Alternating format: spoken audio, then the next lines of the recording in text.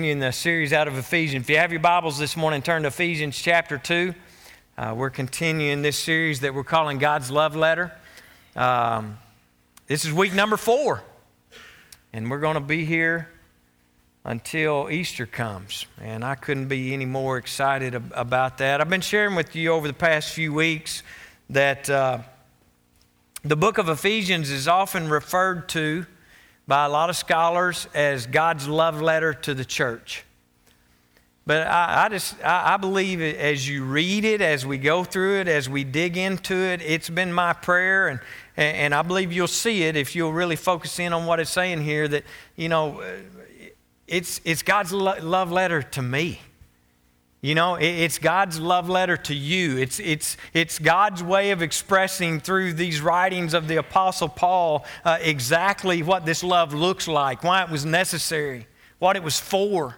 So I've been praying that as we go through this, that you would experience this as God's love for you, God's love letter to you, and you would know that. If you were here in week number 1, God showed us in His love letter that He loved you so much that He chose you.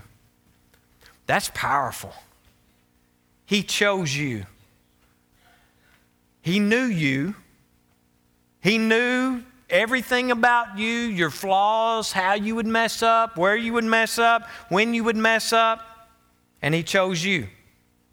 And you probably wouldn't even have chose you. But He did, and He chose you before the beginning of time. And the God who created everything into existence created you because He wanted you to be His child. That's how awesome you are. And then we saw in week number 2 that not only does He want you to hear that and know that and have this knowledge of how much He loves you, but Paul kind of broke into his theology discussion here and began to pray, because Paul said, I know this is hard to understand, and I know this is hard to comprehend. And so Paul just stopped right where he was and began to pray for the church. He began to pray for you, and he began to pray for me, that not only would we know it, but that the eyes of our heart would be opened up, and we would see it in our hearts, and we would feel it in our hearts, and we would experience it in our hearts, because Paul knew if it didn't ever get from our head to our heart, then it wasn't working. And it was so important that we experience that in our heart, just knowing that Jesus loves you, and being told that Jesus loves you does not make you a Christian. Just because you know it. It has to be something that is felt, that is experienced. And we're going to talk about just how powerful that experience is a little bit later this morning. Last week, we saw Paul begin to elaborate on this good news. We talk about the gospel a lot in the church. And basically what the gospel is it's the good news. All right, it's the good news of Jesus Christ. Anytime you hear anybody say or you hear or read gospel, that literally means good news. And so he begins to elaborate on why this good news is so important to you and to me. And he introduced us to a very powerful word here in chapter 2 when he described that followers of Jesus have been saved. And we see that word saved that we often use in the church. And last week we really dug into what that means, and we understood exactly how powerful it was that we would be saved. We learned that there's not a better word to describe exactly what it is that Jesus did for us when we chose to follow Him. We were saved. And it was graphic. Paul didn't pull any punches. And it was difficult to hear. But God knew how important it was that we fully understand exactly what it was that we were saved from. It's important that we understand what it was that we were saved from. This week we're going to continue on through this love letter, and I alluded to last week's message. One of the things we're going to talk about that has really just kind of got me fired up about this, something that you may have never noticed before, but I want to pick back up where we were last week at verse number 6. Actually, we're going to pick it up in verse number 5. That was the last verse that we looked at last week, but Apostle Paul writes this, Ephesians 2, beginning at verse 5. even when we were dead in our trespasses. That's what we were saved from, folks. We were dead, right? And that's what Paul's been telling us. Not only were you dead, but you were decaying. You were a nasty, stinky dead, right? And even when we were dead in our trespasses and sin, He made us alive together with Christ. And I think we so often skip over what Paul tells us next, or maybe we don't fully understand it. By grace you have been saved. And then look at what happens. And He raised us up with Him and seated us with Him in the heavenly places in Christ Jesus. Well, what does that mean? Well, I always think the Bible means exactly what it says. Now, we've talked about this last week a little bit, but don't miss the fact here that the language that is being used here is so important. All throughout Scripture, you need to be paying attention to the tense that you're reading in. Is it talking about something that happened in the past? Is it talking about something that's occurring now? Or is it talking about something that's going to happen in the future? What is this? This is past tense, which means what? It's already happened. Okay, are you with me? I mean, is that what it says? That's what I take from it here, is that this is past tense. This doesn't say that He will seat us with Him. It says He has. He has seated us with Him in heavenly places. It's already happened. This is huge to me. This is so good. Listen, in God's eyes, as His children, as a follower of Jesus, as a Christian, in God's eyes, I am already seated with Jesus. I'm already seated with Jesus in the place of honor around God's throne. Do you get that? You see what Paul's saying here? You're already there. Once you've been saved, you have been seated with Jesus at the right hand of the Father. That's what he's saying here. If anybody sees anything differently, I'll give you your time this afternoon. But you know, here's what I take from that. I could not be in a higher place in heaven right now if I'm a child of the King. I couldn't be in a higher place. I couldn't even be any closer to God than I am right now.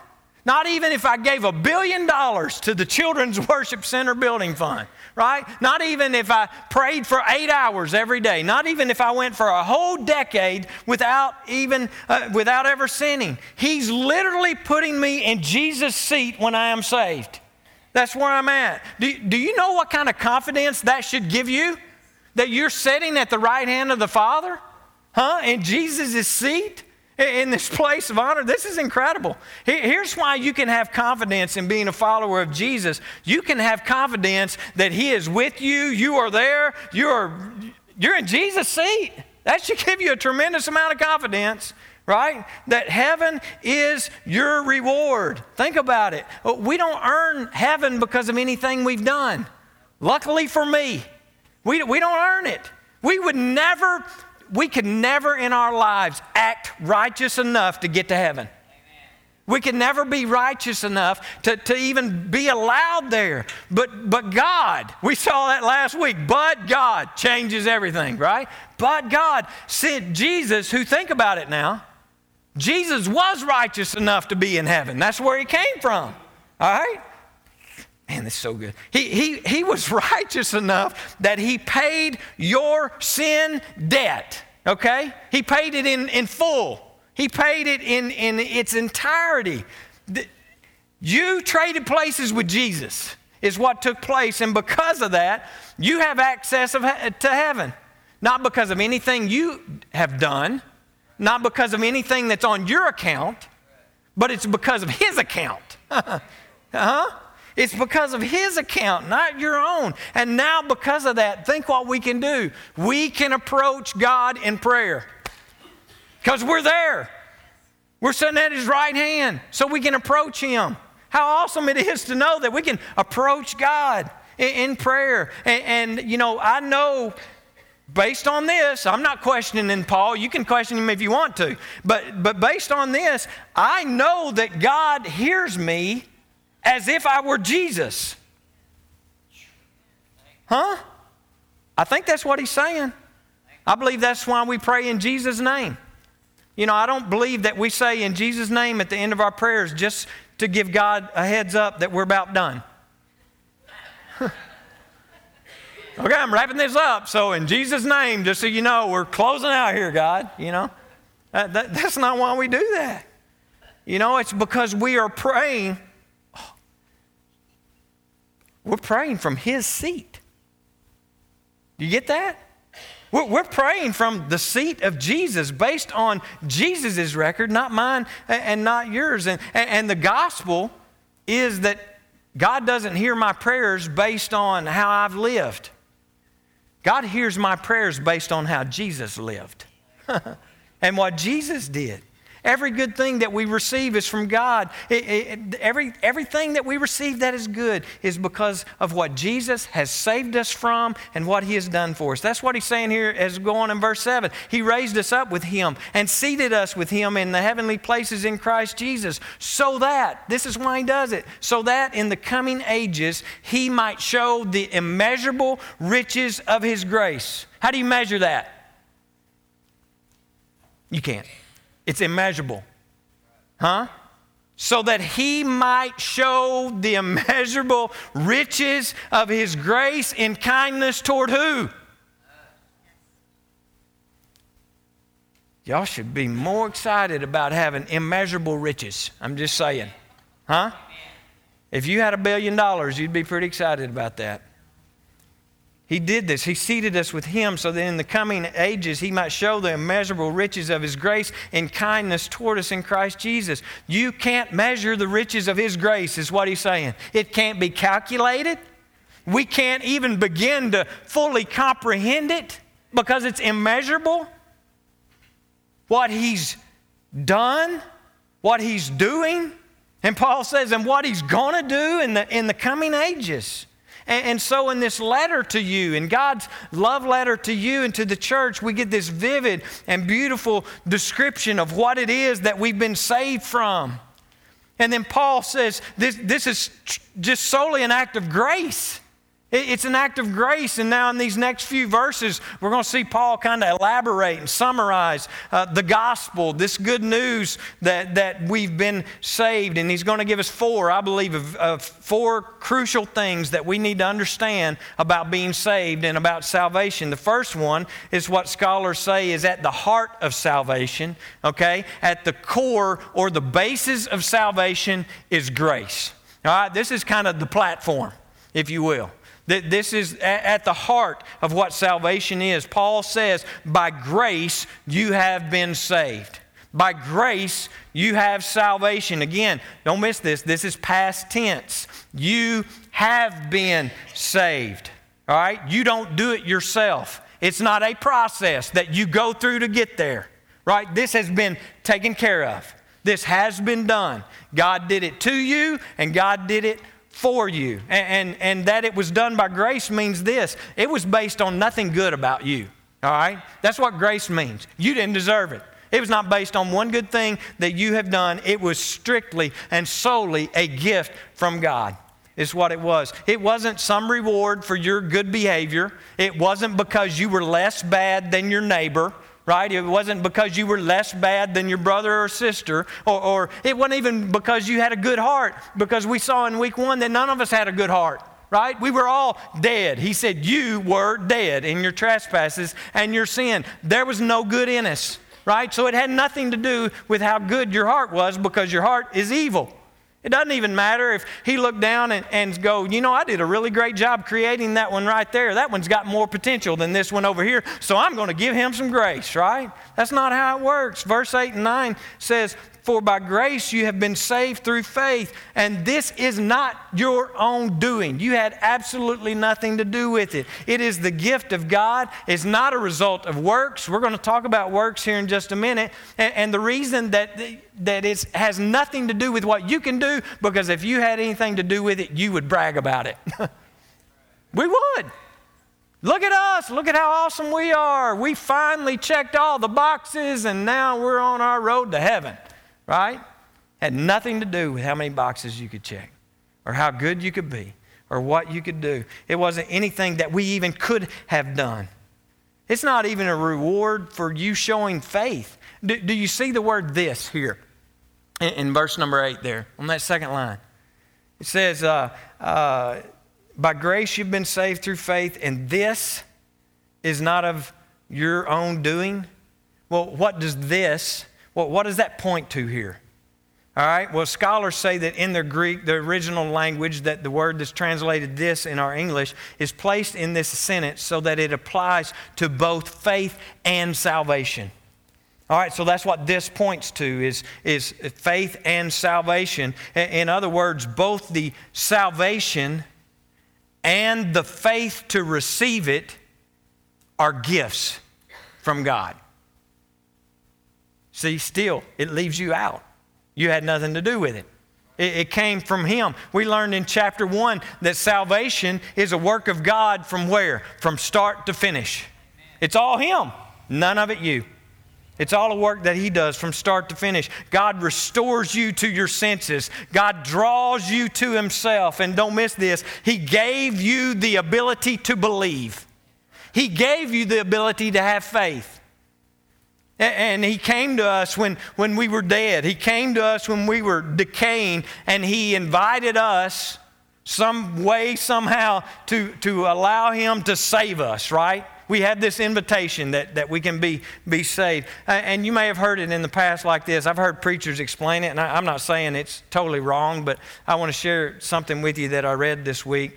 But I've heard people describe salvation kind of like this, that we were out there in a sea of our sin drowning. You ever heard that before? That we were out in a sea of sin and we were drowning, and Jesus came to us in a lifeboat or whatever, and He throws us a life preserver and He saves us, from drowning in our sin. Well, I was reading, I'd heard that a lot of times. I read this quote from a preacher named David Nasser this week, and I love what he said. He said, that story sounds really good, but it's just not the gospel. The gospel is that you weren't just drowning in a sea of your sin, you were dead, floating face down in a sea of your sin. And Jesus came and pulled your lifeless body into the boat and breathed eternal life into your lungs. Wow. You were dead. He breathed eternal life into your lungs. That's exactly what Jesus did for you when He saved you. When you accepted Him, it was grace, and that is at the very core and the heart of our salvation. The second thing that Paul says that we need to understand about salvation is this, is that the instrument of salvation is faith. Right? He goes on to say in verse 8, Paul says, by grace we are saved through faith. And this is very important, because I believe that a lot of Christians are confused about this. That this faith is something that we can do, right? Faith is not a feeling. Faith is not simply some religious feeling or becoming more Christian or going through a process to where we become better. It's not that. It's not even faith is not even a rock solid confidence that we have in Jesus with no doubt. Faith is this. Faith is laying our hand on Jesus. Faith is laying our hand on Him. It's the belief that He has done it all. He has done exactly what He said He would do. He has done it. He has paid the price. He has wiped away my sin debt, and I'm laying my hand on that. That is my hope. That is my help. And that is what faith is. We're resting our faith. We're resting our hope on Jesus Christ. Now, I want to give you a little better picture of this. I think might help you understand it a little better. In the Old Testament, we see this was before Jesus, before the price has been paid for all the rest of eternity, right? Before then, they had to sacrifice an animal to be forgiven of their sins. For their sins to be atoned for, there had to be a sacrifice made, which means there had to be blood that was shed and something had to die. is exactly what it meant. Now, in the Old Testament, we would see this, that when someone brought, often it was a lamb, when they would bring a lamb to the priest, they would bring that as a sacrifice for their sins to be forgiven. And the way that works is they would basically take the lamb, hand it to the priest would lay it on the altar. He would lay it on the altar, this lamb, this sacrifice that they would bring. The person that brought it, that was there for the atonement and forgiveness of their sins, would then lay their hand on the head of that lamb. And they would begin to confess their sins. And as they confessed their sins were being transferred from them to the sacrifice that was about to be made, this lamb. And as they're confessing their sin to this lamb, the priest would take a knife and he would slit the throat of the lamb, and the lamb would bleed out and die there on the altar. And it was a mess. It was a huge mess that they would have there. But that's how it worked. That's how they did it. In order to be forgiven, you had to transfer your sins from yourself to the sacrifice, and the sacrifice would bleed out and die for your sins. When you are saved, I want you to think about this. Their hand on that lamb's head symbolized their sinfulness being transferred into the innocent lamb. When you are saved, when you became a Christian, you reach out. Do you see it? Do you see it? You reach out to the Lamb of God when you become a Christian. You lay your hand on Him. You lay your hand on the Lamb of God and say, you know what? I believe that you came for me. I believe that you died for me. I believe that there is absolutely nothing that I can do to have my sins forgiven. There's nothing that I can do to save myself. And so I'm transferring my guilt onto you. I'm transferring my guilt onto the Lamb. I'm transferring my guilt onto God's Son, Jesus Christ.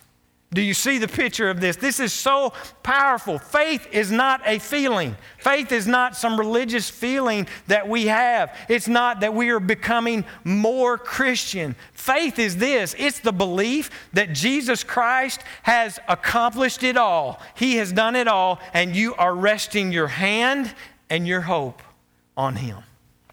That's faith. That's faith. Faith is choosing to base the hopes of your soul, the hopes of your eternity, on the Lamb, on Jesus. God has already, past tense, completed the purchase. The deal's already been done. The sacrifice has already been made. The blood has been shed. The death has taken place. He's already done it to purchase your salvation. And when you claim that as your own, it becomes yours. It becomes your gift. And by grace, you are saved through faith. That's good. Are y'all getting it? That's good. Third thing that we see that is important, we learn about salvation. Frank and I talked about this last Sunday after my sermon, because not only is it important that we understand what we've been saved from, but it's so very important to know what you've been saved for. The result of salvation is good works. Paul says, "For we are His workmanship, created in Christ Jesus for good works."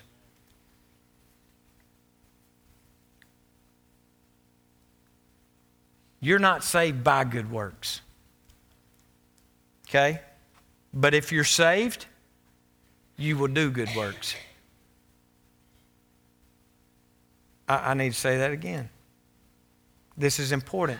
You are not saved by your good works, but if you are saved, you will do good works. That's because when God saves you, think about what He does. He unites you to Christ, and He begins to infuse His life into yours. He begins to infuse His righteousness into you. He begins to infuse His power into you. He begins to infuse His holiness into you. Listen, there is no way There is no way that you can be hit with that kind of force and that kind of power. To have that being infused into you and that kind of power working in and through you, you cannot be hit with that and not be changed. You just can't.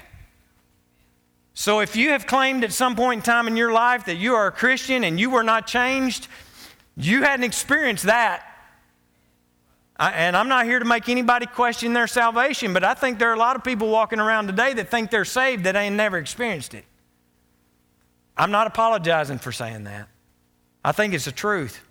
Because once you've been hit with that kind of force, you will be changed. Let me give you a little better example. We seen this on cartoons when we were kids. Let's say that you're walking down the sidewalk tomorrow going to work, and a piano just falls out of the sky and flattens you.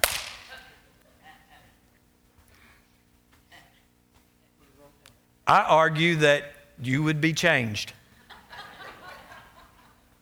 The force and the power of that would change you. And I'm going to say that you would never be the same again. God's love, His grace, and His forgiveness. Can I just ask you this morning, have you experienced that? Yes. Have you been hit with the force and the power of His salvation that Paul's talking about here today? How can people say that they've been hit with that kind of force and that kind of power, but yet never change? How can people say that they're Christian and they've been infused with this kind of force and this kind of power, but yet they don't worship God or even serve Him the other 6 days of the week? How can you say you love God and that you're a Christian while you continue to live in sin every single day, the same sin that put Him on the cross? This past week, our district had a ministers and mates retreat. And Lynette and I had the opportunity to go and spend a few days with some other ministers on our district. Our newest general superintendent was there and spent some time with us, and I'm a fan, all right? Her name's Dr. Carla Sundberg. She used to be the president of Nazarene Theological Seminary. And, when you hear that, president of the seminary, you just kind of think, better than everybody else. You're just like, whatever, So you've got a wall full of degrees, and I've got a wall full of mounts. So, whatever. Kind of go into it with that. She speaks several different languages, but man, we got to know her, and she's just like us, y'all. She fit right in Greenbrier. She's just common. They call her doctor, but I called her Carla because that's her name. And but anyway, we were talking about this a little bit. She made this statement. She said, "There is no such thing as cheap Christianity. Cheap Christianity isn't Christianity at all." And she went on to elaborate on it. And she said, "Think about it. A half-finished tower looks ridiculous, right? A half-finished building that is never completed. It looks ridiculous." And she said, "And so does a sort of Christian." Right? It looks ridiculous. Listen, yes, you are saved by faith alone, but the faith that saves is never alone. It's always accompanied by good works. You see that? You're not saved by your good works, but if you're saved, you'll be doing them. There'll be fruit. They will know you, and they'll think you're weird. Right, Ray? I'm not calling Ray weird, but Ray's a little different.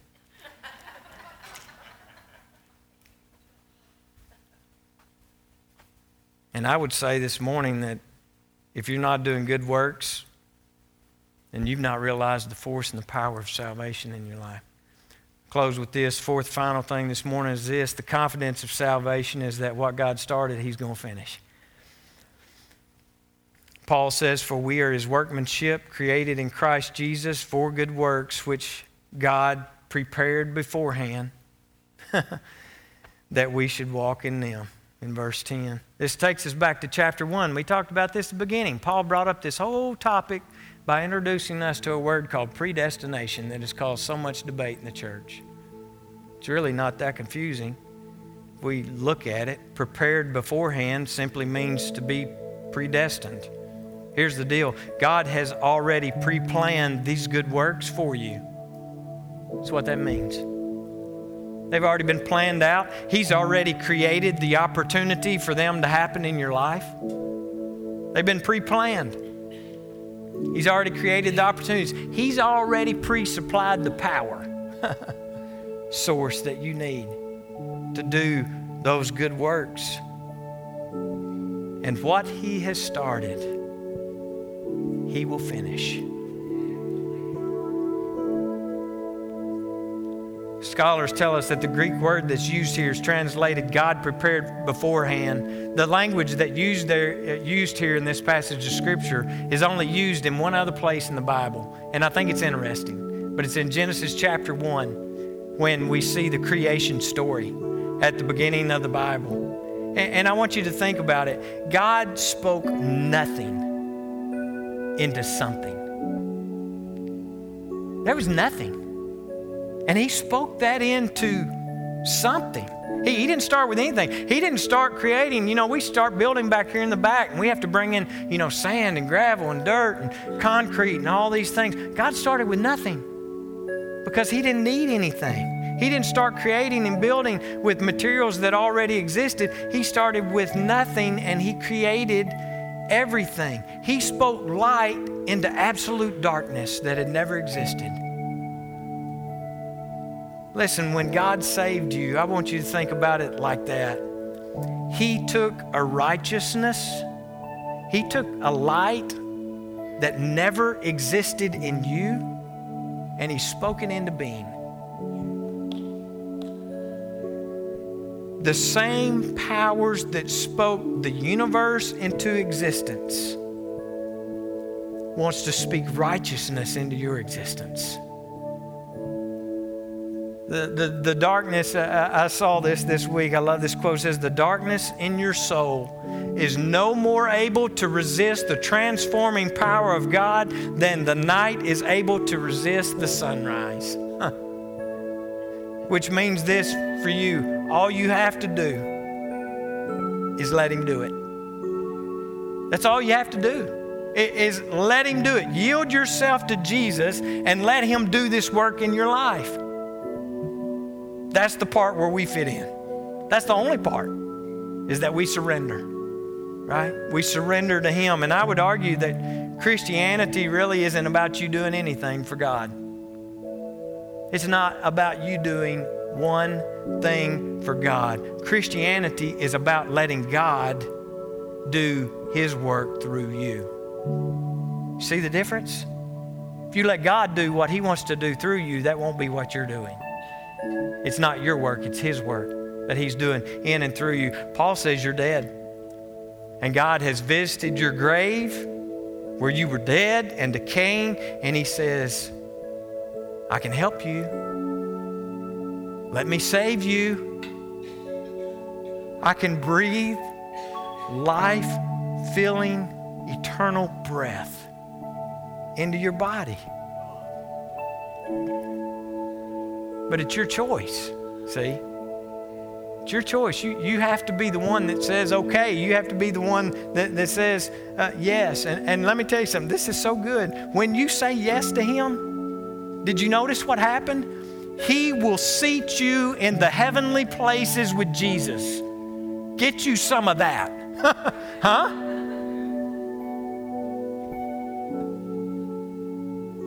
And not only that, but He'll start a process in you that can't be stopped. And He'll finish it. Don't that just make you want to go, phew? He's going to do all the work. He's already done all the work. And what He has started, He's going to finish. I'm going to just sit down a minute and rest. Because I've been trying to do it way too long, way too much. When it's all about just allowing Him to do what he wants to do. He had it pre-planned. He's got a plan. My plan's dumb. His plan's perfect. And that's the plan that he wants to complete in us and through us. Christianity is not about becoming good enough or righteous enough to be accepted by him. Christianity is about accepting Christ's righteousness as our own. So here's the question, and you knew I was going to get to it today. Have you ever received that for yourself personally? Have you ever received that for yourself? Because I'm going to just tell you, I'm going to give you an opportunity to do that today. Would you bow your heads and close your eyes with me this morning?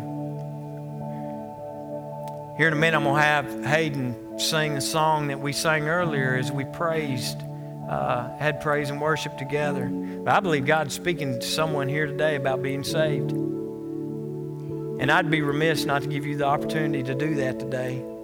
And I believe that for you to accept life and forgiveness and salvation today, you know that there's something that has to take place. And today, I'm going to challenge you to do it at this altar. Might be awkward, might be uncomfortable, but what Jesus went through on the cross was a whole lot more uncomfortable than you standing up and walking down that aisle and coming to this altar.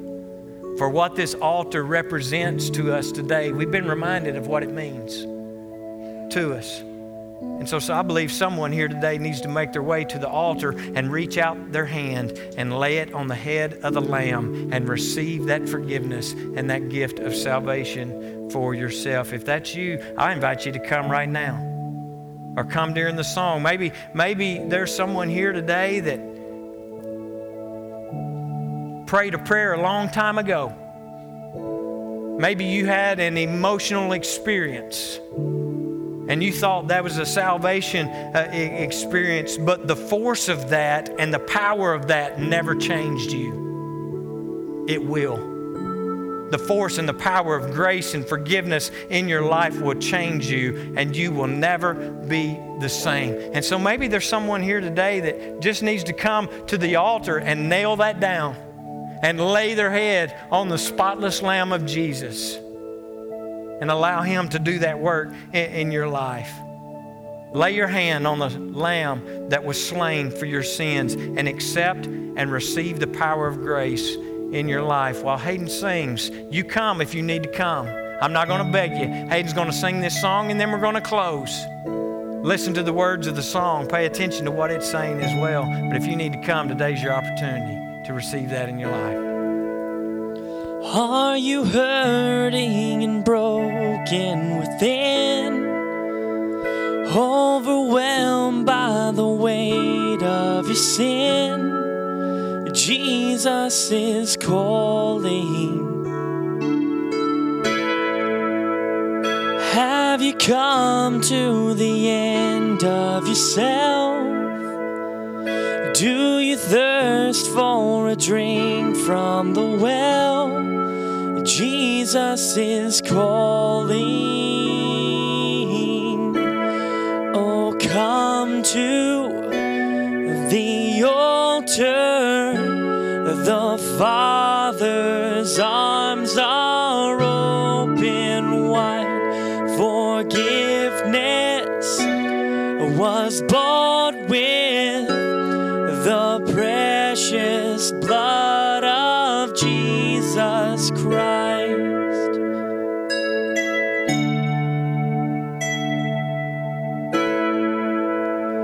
Leave behind your regrets and mistakes. Come today, there's no reason to wait. Jesus is calling. Bring your sorrows and trade them for joy. From the ashes a new life is born. Jesus is calling. Oh, come to the altar. The Father's arms are open wide.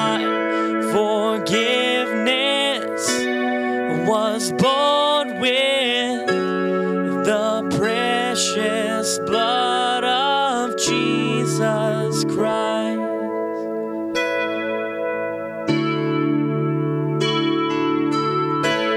Oh, come to the altar.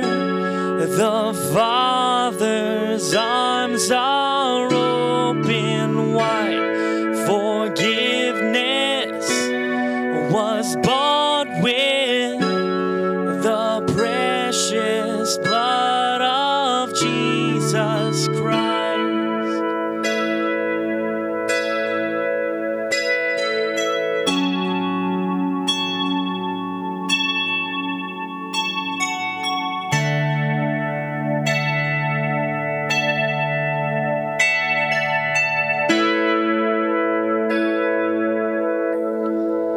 Oh, what a Savior! Isn't He wonderful? Sing hallelujah! Christ is risen.